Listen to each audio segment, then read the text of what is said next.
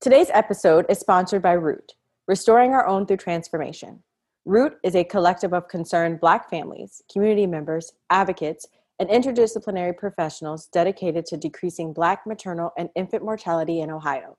Root's mission is to comprehensively restore our collective well-being through collaboration, resource allocation, research, and re-empowerment in order to meet the needs of Black parents and families. If you and your family are planning, pregnant, or in your postpartum period, please reach out to Root at www.rootrj.org. Financial assistance is available. You can also connect with Root at 614-398-1766 or email them at general-info@rootrj.org.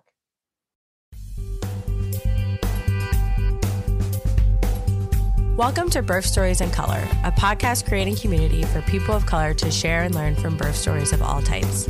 We're your hosts, Laurel Gourrier and Danielle Jackson. Today's episode features Jennifer Walton, a marketing executive and community leader in the Columbus, Ohio area.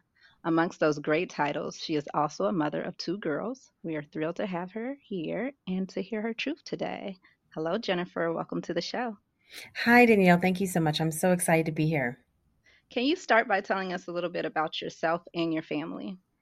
Yes, well, I recently launched my own business, my own consulting business. I have been a marketing executive for the last, I'd say, 3 or 4 years of my career. And I decided to take that expertise and really invest in myself.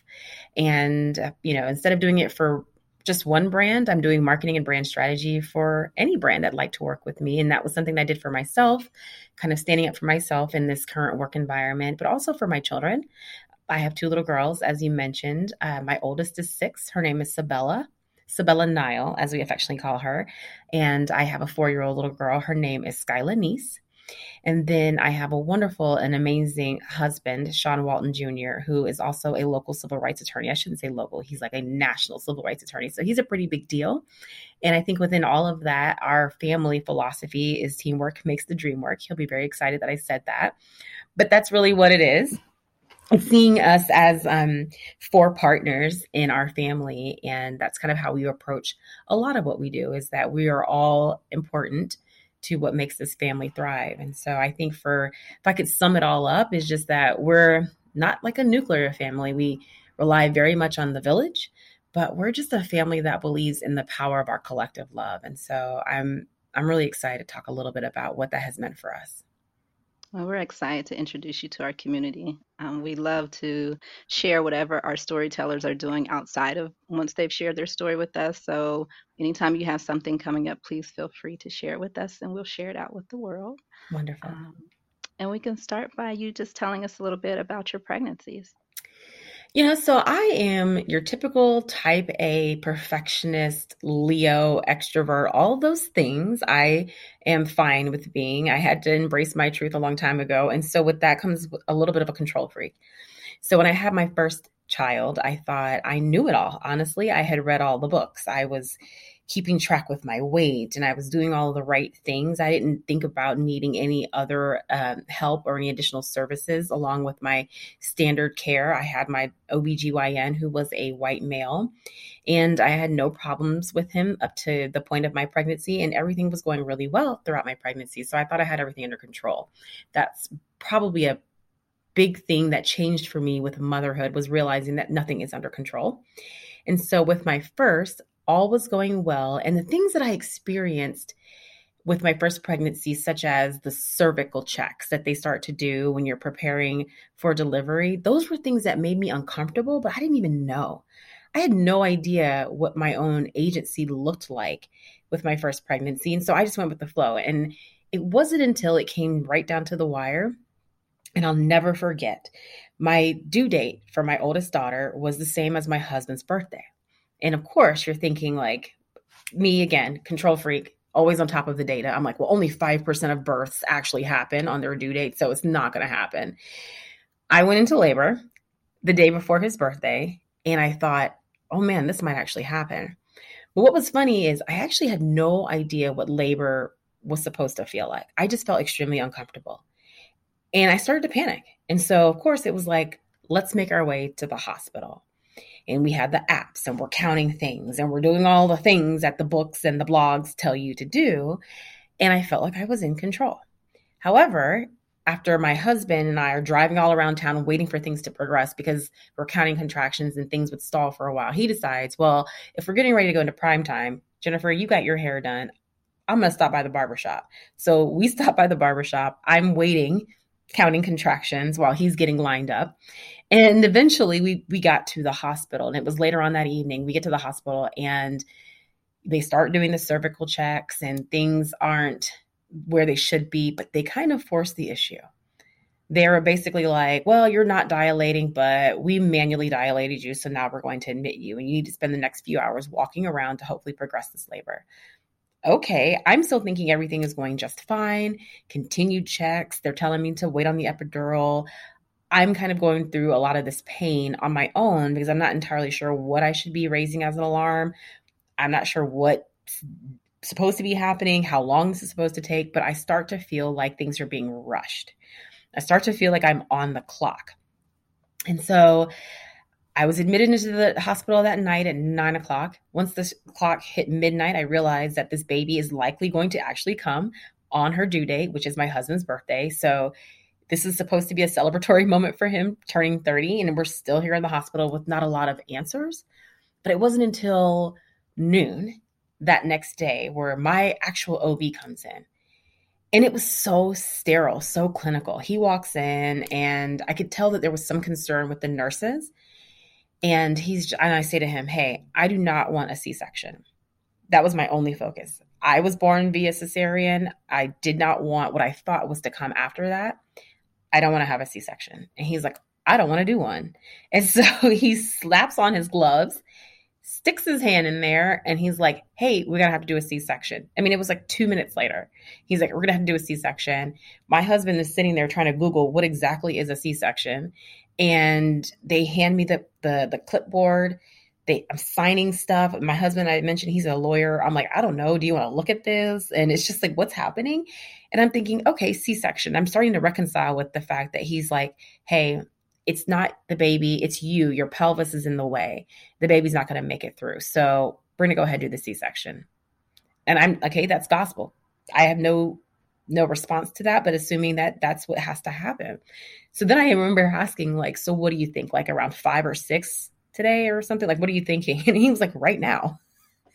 And so it was that fast where it went from he's just here because he's doing his rounds to you're going to have a baby and it's going to be a surgical intervention. And no, we never talked about this, but here's the clipboard. They tossed my husband some scrubs and he had the Nikon still around his neck. And he was just like, I'm putting these scrubs on. And, you know, they did give me the epidural. The anesthesiologist comes back in and he's like, we're just going to pump this up a little bit for you. And that was that. I'm being wheeled back to the OR. And they were like yelling out like, okay, OR this and get this person. And I'm like, is this an emergency? Like, what's happening? Is the baby at risk? And none of these things I could even articulate. So I'm whisked away and I'm strapped to a table. Eventually let my husband in and I'm crying because I'm just like, I don't know what's happening. And he doesn't know what's happening, but he's trying to be strong for me. But he's describing to me what's going on. And, you know, we decided not to be disclosed the sex of the baby. So at this time, we still don't know exactly what we're going to see. And they were like, hey, when the baby comes out, Sean, you can give us what the baby's gender is. So it was kind of like this moment of anticipation, but no one was guiding me through it. It was the anesthesiologist telling me, everything's cool. You're going to feel a little pressure here. And I'm just thinking like, are you making cuts? Are you pulling, like, where are you in the process? Because I have lost all control at this point. Well, things thankfully went well. And, you know, within a few minutes, I guess 10, 15 minutes, they pulled a baby out and they swung her around to my husband and they were like, go ahead. What is she? Or what is the baby? And he was like staring. I think he felt like this is too much pressure. And it was everything was just happening so quickly. But I'm sitting there strapped to the table going, well, look, does the baby have 2 turntables and a microphone or what? Like, it's either you got it or you don't. And so he was like, it's a girl. And thankfully, we had a name in the bank for if it was a girl. So it was like, oh my gosh, this is my baby Sabella. And my husband very gently, he got a chance to cut the cord. They whisked the baby off to be cleaned and whatnot. And I had to be patched back up. But he just gently leaned to me and said, I need to be with her now.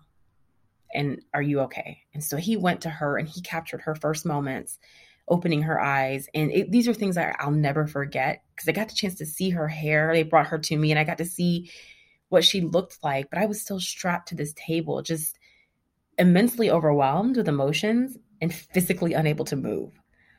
But then once, things kind of got to wherever they could, eventually we were moving to recovery. They swaddled her up and handed her to me. And all I could do was just touch her skin and think, wow, like this is the most amazing thing I've ever experienced. And thankfully, all of that overtook the trauma of what had happened. And I was so hesitant to call that trauma. I couldn't name it that until much later.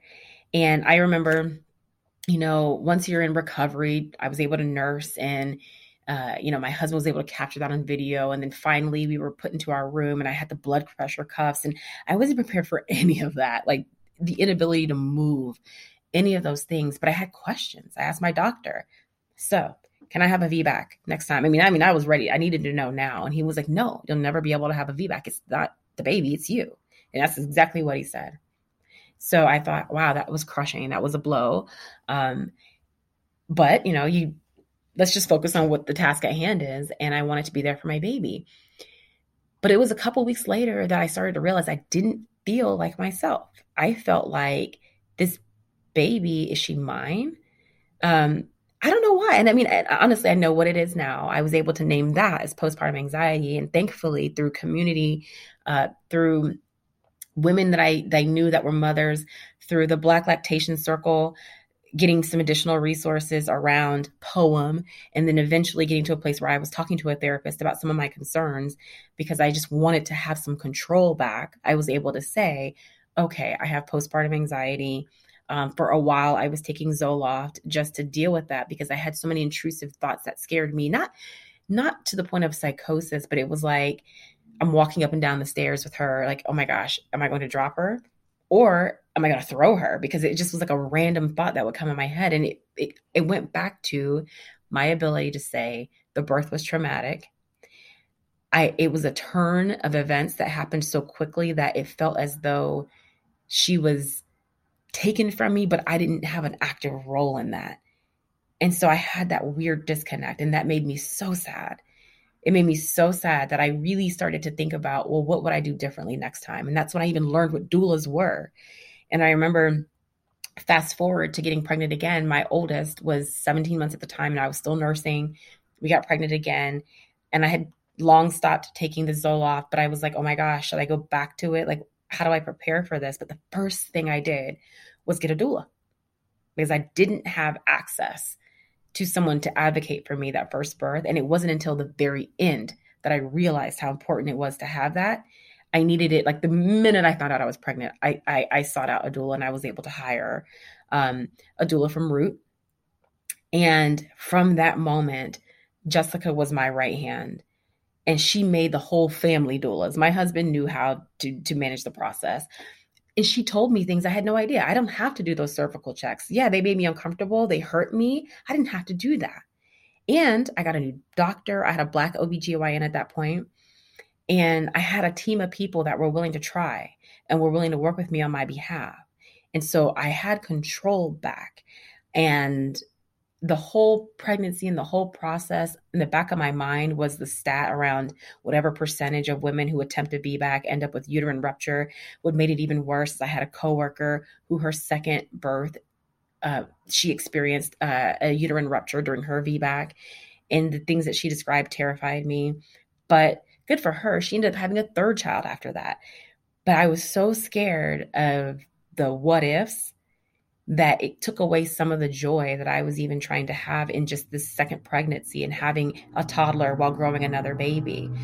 But all of that was reclaimed when I went in labor the second time around. I felt more informed. Yes, the anxiety was there. And absolutely, I was concerned about what could happen, but it was just different because I was surrounded by support.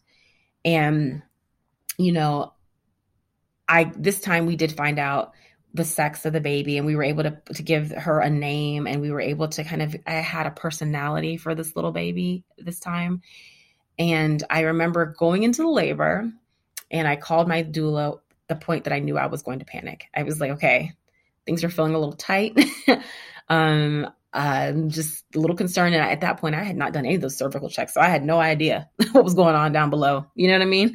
Basement could be flooded for all I knew. Mm-hmm. And I just was like, I don't know, I'm going to wing this. And looking back on it, it was intuition. It was something's feeling, and this was earlier than her due date. So I was just like, things just feel like they're moving. And I told Jessica, I need you to come now before I panic and take things into my own hands and end up at the hospital too soon. That was not a part of our plan. The plan was to stay home as long as we could. And boy, did we. We spent the whole night with her holding my hand. And at 4:00 in the morning, and I do not mind saying this, at 4:00 in the morning, I'll never forget, she had been telling me sleep through the contractions, which sounds silly, but it worked. It really did. I got like 3 little minute increments of sleep. But at 4 a.m, I couldn't take it anymore. And I just looked at her and I said, hey, I got a question. Never done these things before, but I'm curious. Do you by chance have like an 8 ball of cocaine or maybe some Lortabs or something? I was like, I don't even know if those things are still in circulation. I just need some really hardcore drugs to get through this. And I was like, I had not experienced this with my first birth. So, because as soon as I could get the epidural, I got it. And she looked at me like, no, I do not have an 8 ball of cocaine. And no, I do not have Lortabs. Like, she was like, where did you even get that from?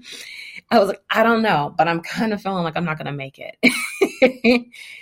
But she was like, girl, you got to stop fighting your body. You got to let this thing happen. And I held on for as long as I could. And by the time we realized that my water was breaking, she was like, okay, finally, let's go. We went to the hospital. And I was 4 centimeters dilated. So that was this massive improvement over what I experienced before.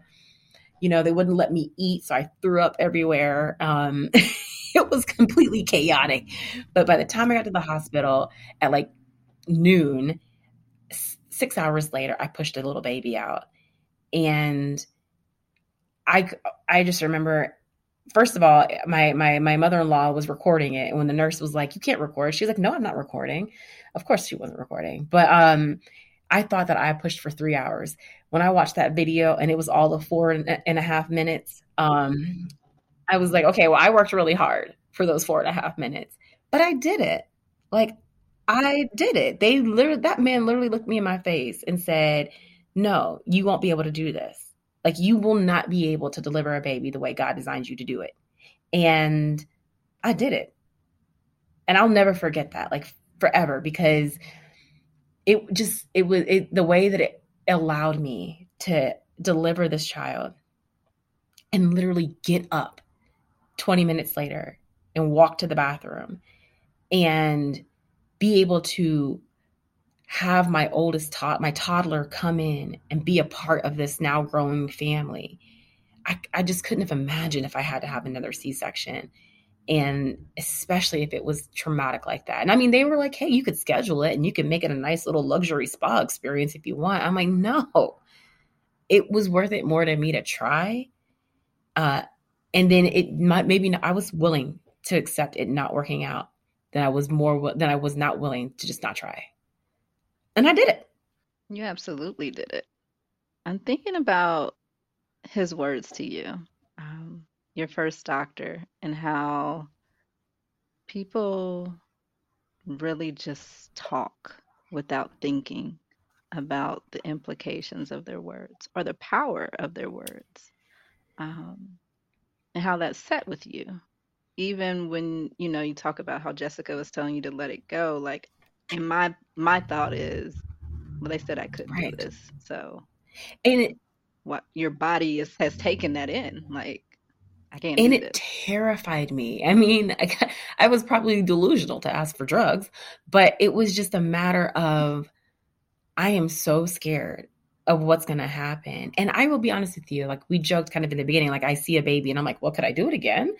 And there's a lot to unpack as to why I wouldn't have another child. I think society really hasn't set us up to have big families. the costs of having children are just exorbitant. Like there's so many reasons. But as a Black woman, it's terrifying to think that my desires, wants, and wishes will be ignored. And if I may go back to, I got a new OBGYN when I was pregnant. I mean, actually, as soon as I had my first baby, I was like, forget that. I mean, I don't need a doctor that's going to talk to me that way, honestly. And I had no problems with him up until that point, but then I can't. I got a Black woman as an OBGYN, and she's phenomenal. But even still, there was a moment probably like halfway through where I was like, so just want to make sure we're still clear on the labor plan, going to labor at home. And then I'll come in as soon as things get a little testy. And she was like, no, you cannot do that. You need to come into the hospital as soon as you're in labor because you have a scar on your uterus. And I was like, you're already changing the game on me. And I don't like that. And so I called Jessica. I said, Jessica, would you mind attending the next visit I have with my OBGYN because she's starting to sound like she's wavering from our plan. And she did. And Jessica was able to really just show her depth of knowledge and her expertise and her partnership. And then I think that alleviated my OBGYN's concerns. I think the other thing that's interesting, and I have friends now who are pregnant, and I tell them you need a doula and you really need a team that you can trust and support you, is that I also didn't understand how hospitals work or how like large offices worked, right? So even if my new OBGYN, she had a midwife, another OBGYN, and then there was even a fourth person. And so you spend your time meeting all of those people because they may not be your doctor may not be the doctor that's on call. Even though I met them, I still didn't know what that meant. I thought it was like, well, if she's on vacation or something like that. And so it was very confusing to me to be in labor. Jessica was calling. And so, I didn't understand even just how the hospital systems worked or the doctor's office worked. And their process was there was a midwife, there was another OBGYN, and then I believe there was like a nurse practitioner. And so you met with all of them in the event that when you go into labor, one of them may be on call. Even in my mind, I thought, well, that's just backup in case someone's on vacation. And so it was still shocking to me when I went into labor and Jessica had been calling my doctor and talking to my doctor. And then I get to the hospital and they're like, well, this person's on call, but your doctor doesn't even work till tomorrow. And I was like, well, I didn't realize I had to deliver my baby like on their schedule. So I like, that doesn't make any sense. And I mean, that's kind of what they were saying was like, they're only here from these days to this hour. And that just kind of blew my mind. So even though I did rotate throughout my visits throughout my pregnancy to meet these different folks, so it wasn't a surprise when a different doctor walked in. Yeah, I met with him, but that's not my doctor. And not only that, when I and this is my second child, not only that, like I just so happened to be having my baby during shift change. And so it was like, I remember as my labor progressed, I never got my cocaine, never got my Lortabs, but at one point, gosh, what was it called? There's like some drug that they can give you in the hospital that's not the epidural. It took the edge off of things. And I remember they gave me a little bit of that. And I looked up at Jessica and I said, I just really love you. And she said, okay, it's kicked in. I'm like, cool. I can still feel things, but I love you and I'm cool with it. And so whatever that stuff was, shout out to that stuff because it worked kind of nicely, but I was still in control. Control is like the overall theme. But I eventually did get an epidural when I almost missed it. And Jessica was really trying to hold me off on it because she's like, I know you can do this without it. And I was like, baby, I don't want it. I don't want it. I don't want it. I'm just too scared. And honestly, the fear was, again, this uterine rupture. Like, what if this doesn't work out and I'm in the middle of it and I feel that?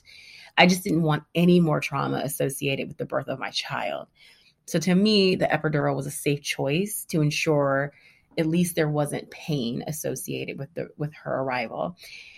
And I almost missed it. They finally got me in there and got my epidural and I was 7 centimeters. And next thing you know, I was 10. But this is like apparently shift change is happening. So they're like, we're going to wait for the doctor to come. And I look at Jessica and I'm like, hey, so here's the thing. I guess I told her, I said, I think my baby the baby's GPS is messed up. Like, I'm a little concerned that she's going to come out of the wrong place because this baby is in my butt. And she was like, how constant is that feeling? I was like, nah, sis, like I'm getting ready to like have like a really bad situation here. And I'm like, so can you help me out? And so she was like, hey, the baby is coming. So can y'all get the doctor in? And they were like, well, he's not even in the building. He's got to walk in. He's got to sign some forms. And I could sense my husband's energy changing, like, nah, I will go get this man because it's time to go. And so Jessica was like, well, look, hey, lady, can you stand in front there? Because we about to push this baby out. And Jessica looked at me and she was like, it's time for you to push. You've described the baby being in a place where it's time for you to push. Thinking about the differences in my 2 deliveries, I think I experienced labor with my second child with a lot more control, a lot more autonomy, and still, not entirely sure exactly what I was doing, but like my intuition was there. But having my doula and also all the work that she did to get my husband up to speed with what could happen, what would happen, made all the difference. And so, as I mentioned, not quite understanding how hospitals worked and timing and, I have to wait for doctors to do their shift change. And then this guy's got to read paperwork or talk to a nurse. And yet, meanwhile, I'm sitting here, I'm 10 centimeters dilated. I've reached the golden size or whatever that is. Like, I know in my mind that things should be going forward, but everything felt stalled. And so here I am sitting there. My baby is now descending into the birth canal. That's what I know that to be now. But in my mind, because I had the fun drugs, whatever they gave me to make me not so on edge. And then I had at that point gotten the epidural. So I was pretty much kind of confined to what was happening at this time.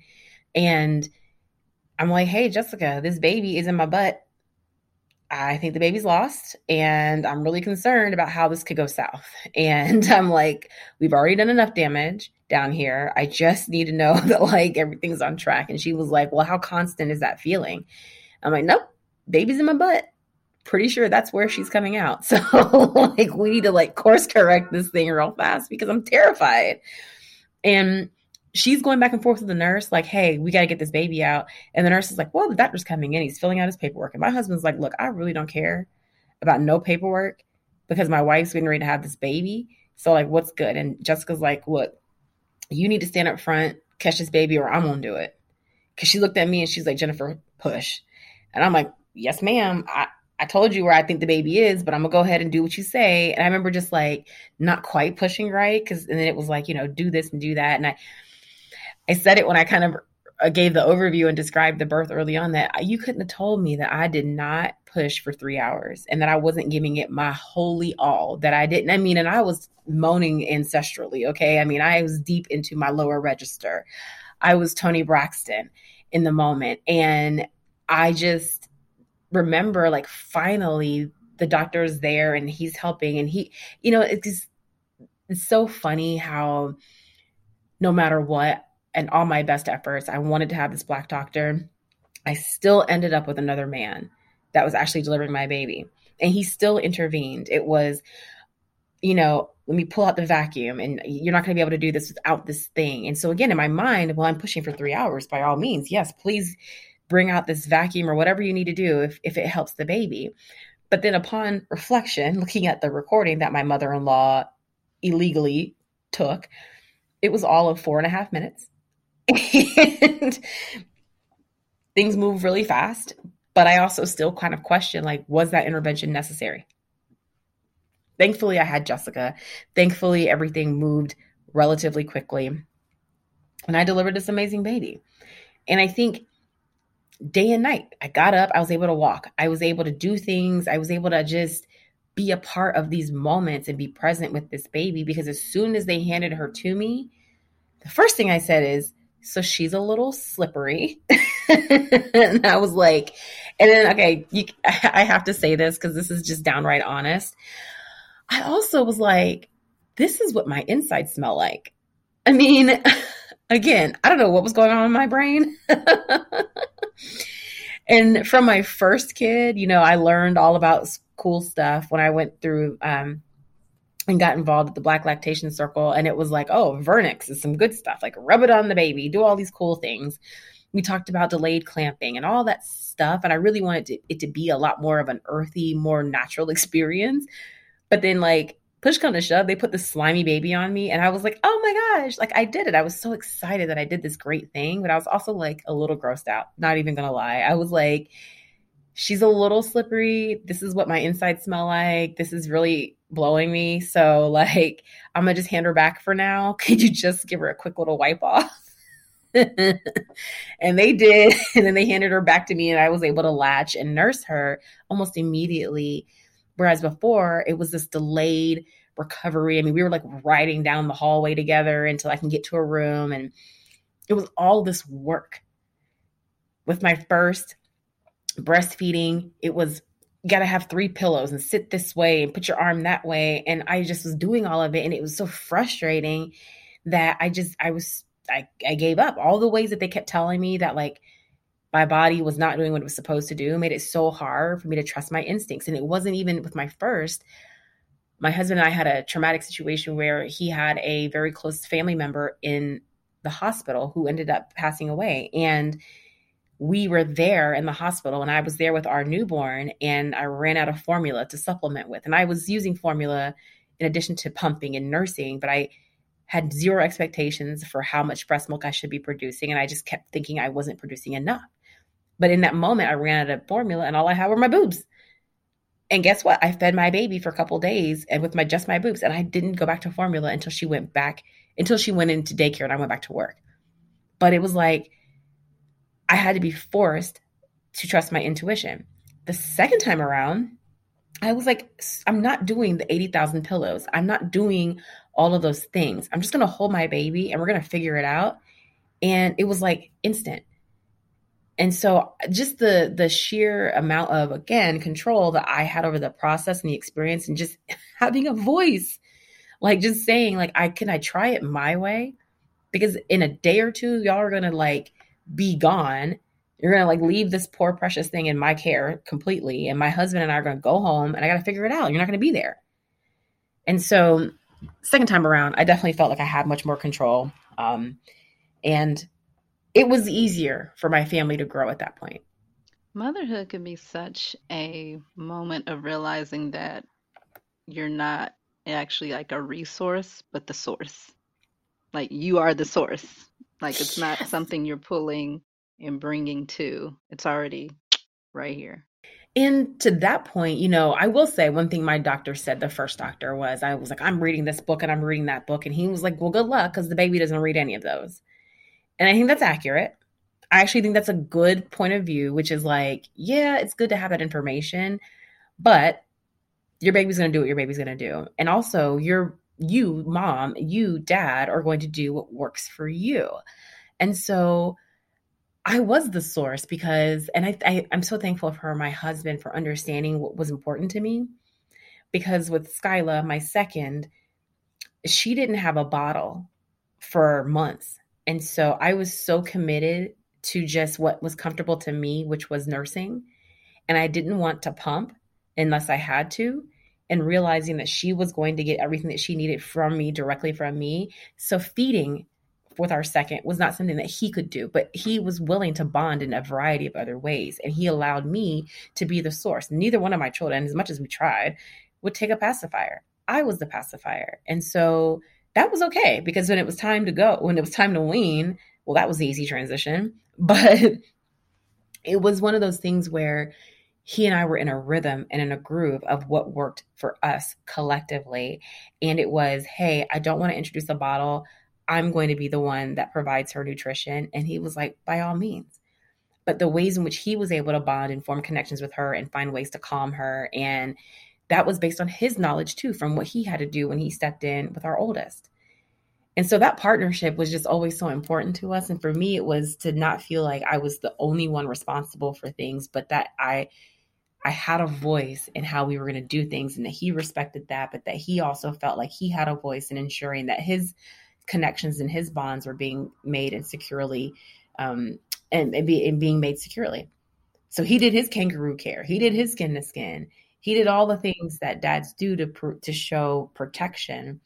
And that allowed me to really step into my power and kind of right the wrongs of the first pregnancy and the ways in which I had to deal with that. And I didn't have to, there was no anxiety the second time around.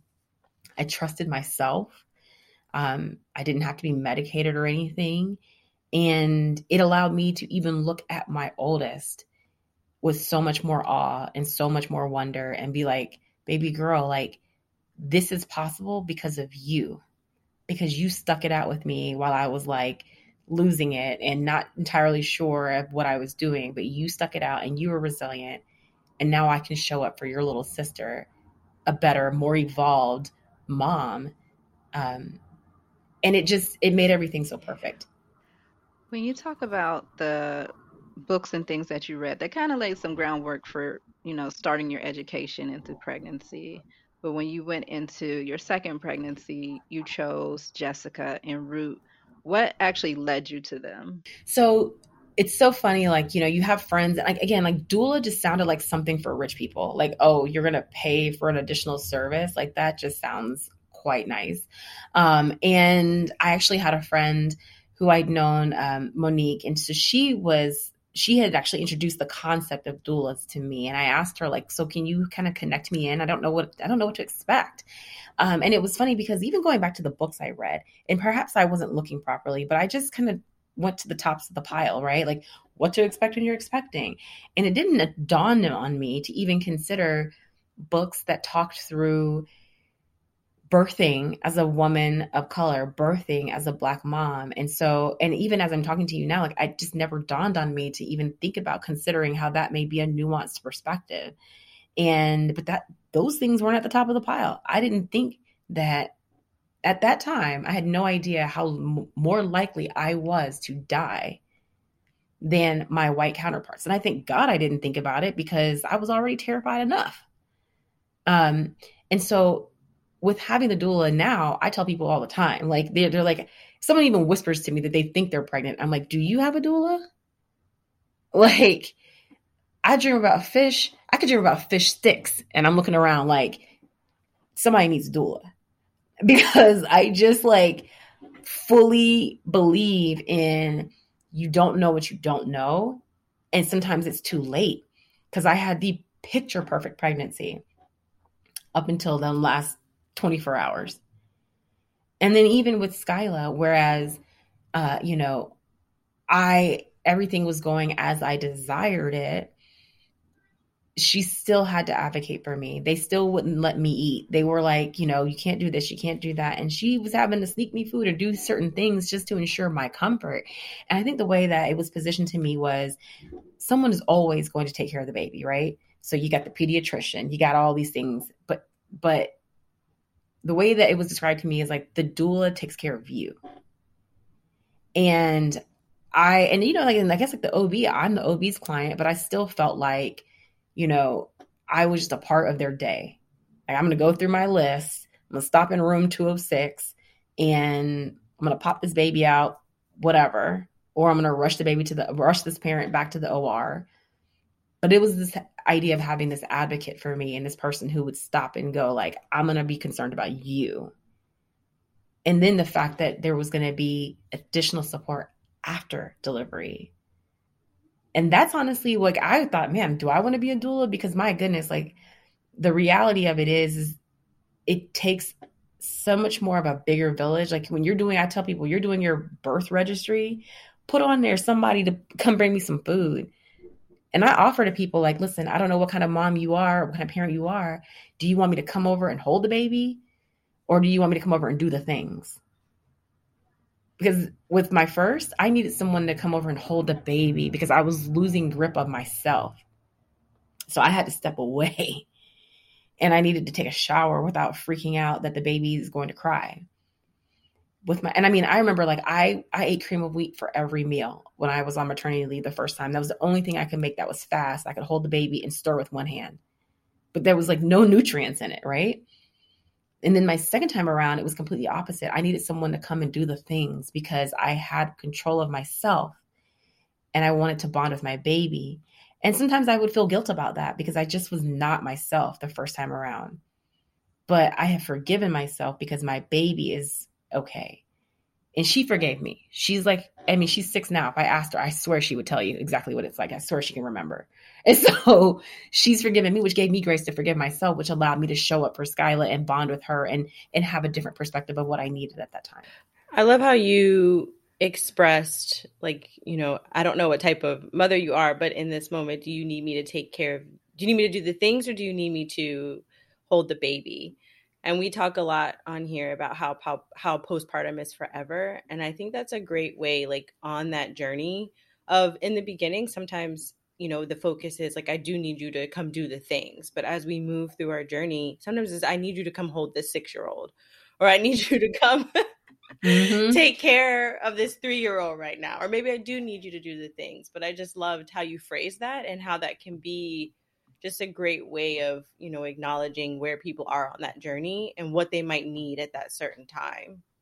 I talk all the time about how I want a commune, and like, not like, you know, like not full Kanye West commune kind of thing. You know what I'm saying? And at one time I watched like a random cult documentary on Netflix, and there was a few times where I was like, I mean, but points are being made here. And so I guess like my take on that is truly like, I believe so strongly in the village, and I'm thankful that you mentioned that it's not like postpartum is forever, right? And so I said I had postpartum anxiety, and I talked about how early on I had to take Zoloft, and I was terrified about that. I didn't want to do it, but I also just needed some peace in my mind. Well, what I learned since then is, Jennifer, you probably always had anxiety, and now you're just now dealing with it. And you know, one, I can't blame my kids. I can't be like, well, I didn't have anxiety until I had my kids, but it was the reconciliation of the fact that I probably always had it. Having children brought that strongly to the forefront, and now it's something that I actively manage. But it does still show up in my parenting. And now I have a 6-year-old, and now I have a 4-year-old. And there are little things like when my 6-year-old is like, she comes home from school and there's drama. And I'm a millennial parent, okay? So I'm not the 80s parent that's like, God bless my mother, because I know she's going to listen to this. You know, like my mom would be like, you had a good day at school? Cool. And that's that. I'm in the business now. I'm like, and who is so-and-so? And what did they do? And what's going on? Like now I got to call all the aunties, and we got to roll up to the school. We got to ride at midnight on these kids. And so it's like, it's a different world, but it's recognizing that I'm still in postpartum, right? So sometimes, yeah, I need all my parents to strap up. We rolling up on the kindergarten class, or it's like, I need you to tell me that that's dumb, Jennifer. Like, you don't fight 5-year-olds, and, you know, like, give me some perspective here. And it does. And yeah. And so I'm thankful because the people that were there in the beginning, and I had to be honest with them and be like, I don't feel like myself. And I had to tell people things that were uncomfortable at the time, because I was like, I want help. I don't want to be in this place alone. And to this day, they're still there. I mean, my husband was always there, but it's the extension of that that's really important. And so, once I realized it for me, and I had apologized to some of the friends that had children before me, because you don't know what you don't know. And I didn't know how to show up and help for them. But even now I tell people, like, even with that registry, like, be thinking about all the other ways you might need support beyond the pretty dresses or the cool outfits or the upper babies. Like the car seats and all that stuff are important, but like low key, put some space for your village to show up. And you may not know until you're there. Give yourself some time to figure out what that ask is going to look like. And I tell my friends, like, you're going to ask, or you're going to not want to ask. And I'm going to just tell you the options. Like I said, I'm going to come to you at some point 4 weeks later, and I'm going to say, do you need me to hold the baby, or do you need me to do the things? And even now that I have 6 and a 4-year-old, it's our circle of friends. Hey, we're going to have a sleepover. Do you need a night off? Or mom, do you want to stay with us? Because I get that too, right? Because now we're in the period of sleepovers, and I'm like, my children ain't sleeping over at nothing. We sleeping over. Okay. Like, well, I'm there too. I hope you got space. And you know what I'm saying? But, or I host, and it's coming to my home, and it's really only the vetted people, but still you two are welcome, because I get that where we are, and I get the mentality, and I do whatever I can to make people feel comfortable, because I know what it was like. You shared so much good advice to our listeners. Is there anything else that you can think of that you would want to share with them? about your actual pregnancy or even just with the postpartum and other types of parental advice? I think one thing is like having a circle that understands is really important. There's just so many different little things. And I think, it's don't ever leave behind your best and closest friends. That's not what I'm advocating for, but I'm just asking that as people begin to make their journey into parenthood, and this is to the fathers too, get your village up, get the people who have been there and that know what it takes and know what it's like to be supportive of you, and pay that forward. So pay that kindness forward. Do those things to help you think about what to prepare for, and also to make the journey a little bit more efficient. Again, you get really caught up, especially your first pregnancy, on all the fun stuff. And that is a part of the joy. But prepare for the real stuff, which is like, yes, I had no idea what a nipple shield was, but I was struggling with nursing. I got a nipple shield and I didn't realize that it's supposed to fit a certain way. So when my baby started sucking and she sucked a blood clot out of my nipple and there was blood everywhere, I thought she took the whole thing. I thought she took my nipple. I was like, well, that's gone. And like my husband and I are looking, I mean, my whole chest was full of blood and I didn't know what it was, but it's like, I had no one at the time to turn to and be like, has this ever happened to you? Because my village of parents was kind of small at the time, very small. And now it has grown such that, yeah, when I had my second kid, I was calling people at 4 a.m, help me. I was like, oh my God, this mucus plug is coming out. What the hell is that? And I was able to go to people and get talked down or get validation. So I think it's really important to have a really strong village, because the questions that you can ask completely vulnerable questions to. And so oftentimes I offer that to my friends, like, listen, some real sick shit's going to happen to you. Call me. I'm not going to be afraid.